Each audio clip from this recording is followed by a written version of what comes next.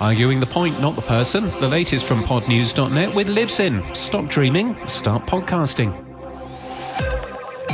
Seeker and Oxford Road have launched what they call the first ever civility score for podcasts. Using AI, the tool scans podcast episodes in their entirety, enabling it to spot instances of ad hominem attacks that occur at any point in a program, so brands can avoid getting caught in the crossfire. CEO of Oxford Road, Dan Granger, says now we can reward the most responsible voices rather than those that are simply the loudest. Media research firm Coleman Insights has launched Pod Predictor, a way to test podcast concepts and marketing before release. The tool surveys 1,000 podcast listeners about your idea. Podcast One has signed an exclusive distribution and monetization agreement with Some More News and its spin-off. It's part of the company's proposed acquisition of certain assets of Cast Media.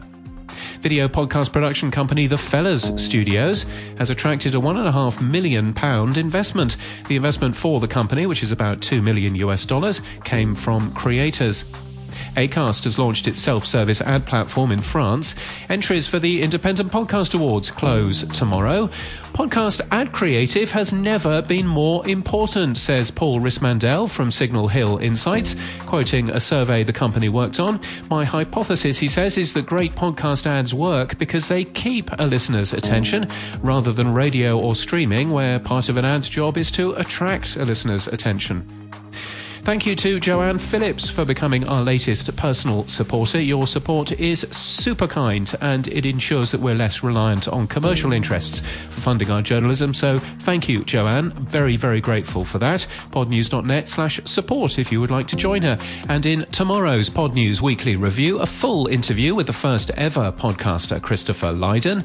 And guest hosting for Sam Sethi this week is Rob Greenlee, who takes us through his personal thoughts on 20 years of podcasting and the future. We will likely be the medium that is increasingly trusted. Exposing the truth and building trust with audiences it is a role that, I'll be honest, the older mainstream media has kind of been walking away from.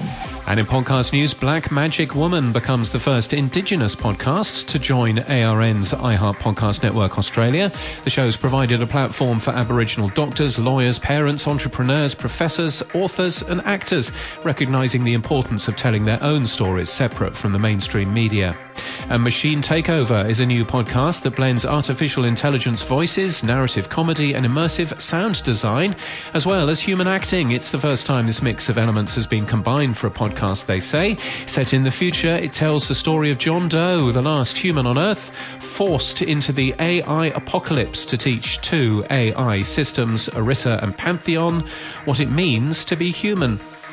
Now listen, if you only get this podcast, you're missing out on more stuff in our email newsletter every day, including regular tips and tricks and ads for podcasts we've seen in the wild, and plenty more things, and of course all of the links to everything that we talk about. You can subscribe at podnews.net, sort it into a folder if you like, that's fine, but if you think the podcast is good, well, the newsletter is better.